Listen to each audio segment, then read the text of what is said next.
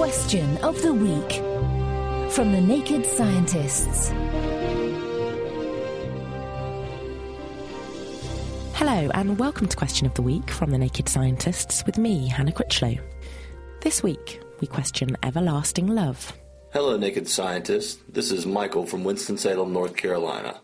With divorce rates being over 50%, is monogamy for humans a natural need, which is nature, or a societal concern, which would be nurture?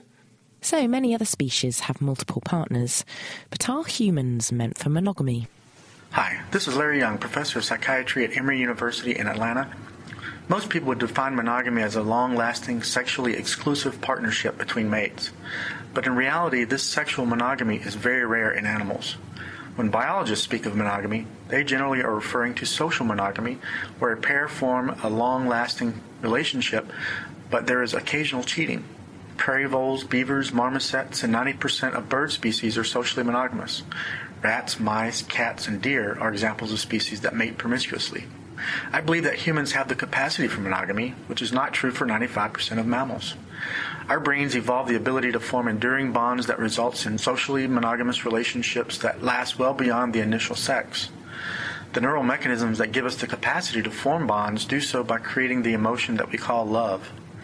Monogamy evolves in situations where it takes two to raise offspring or where the likelihood of finding a partner is low.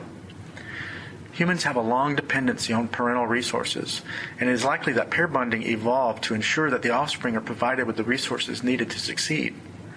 However, I do not believe that humans are biologically sexually monogamous.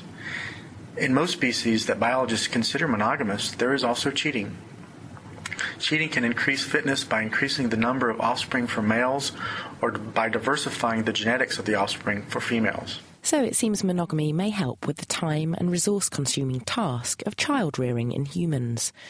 There are also occasional dalliances with this behaviour, possibly driven by the requirement to increase genetic diversity for future generations.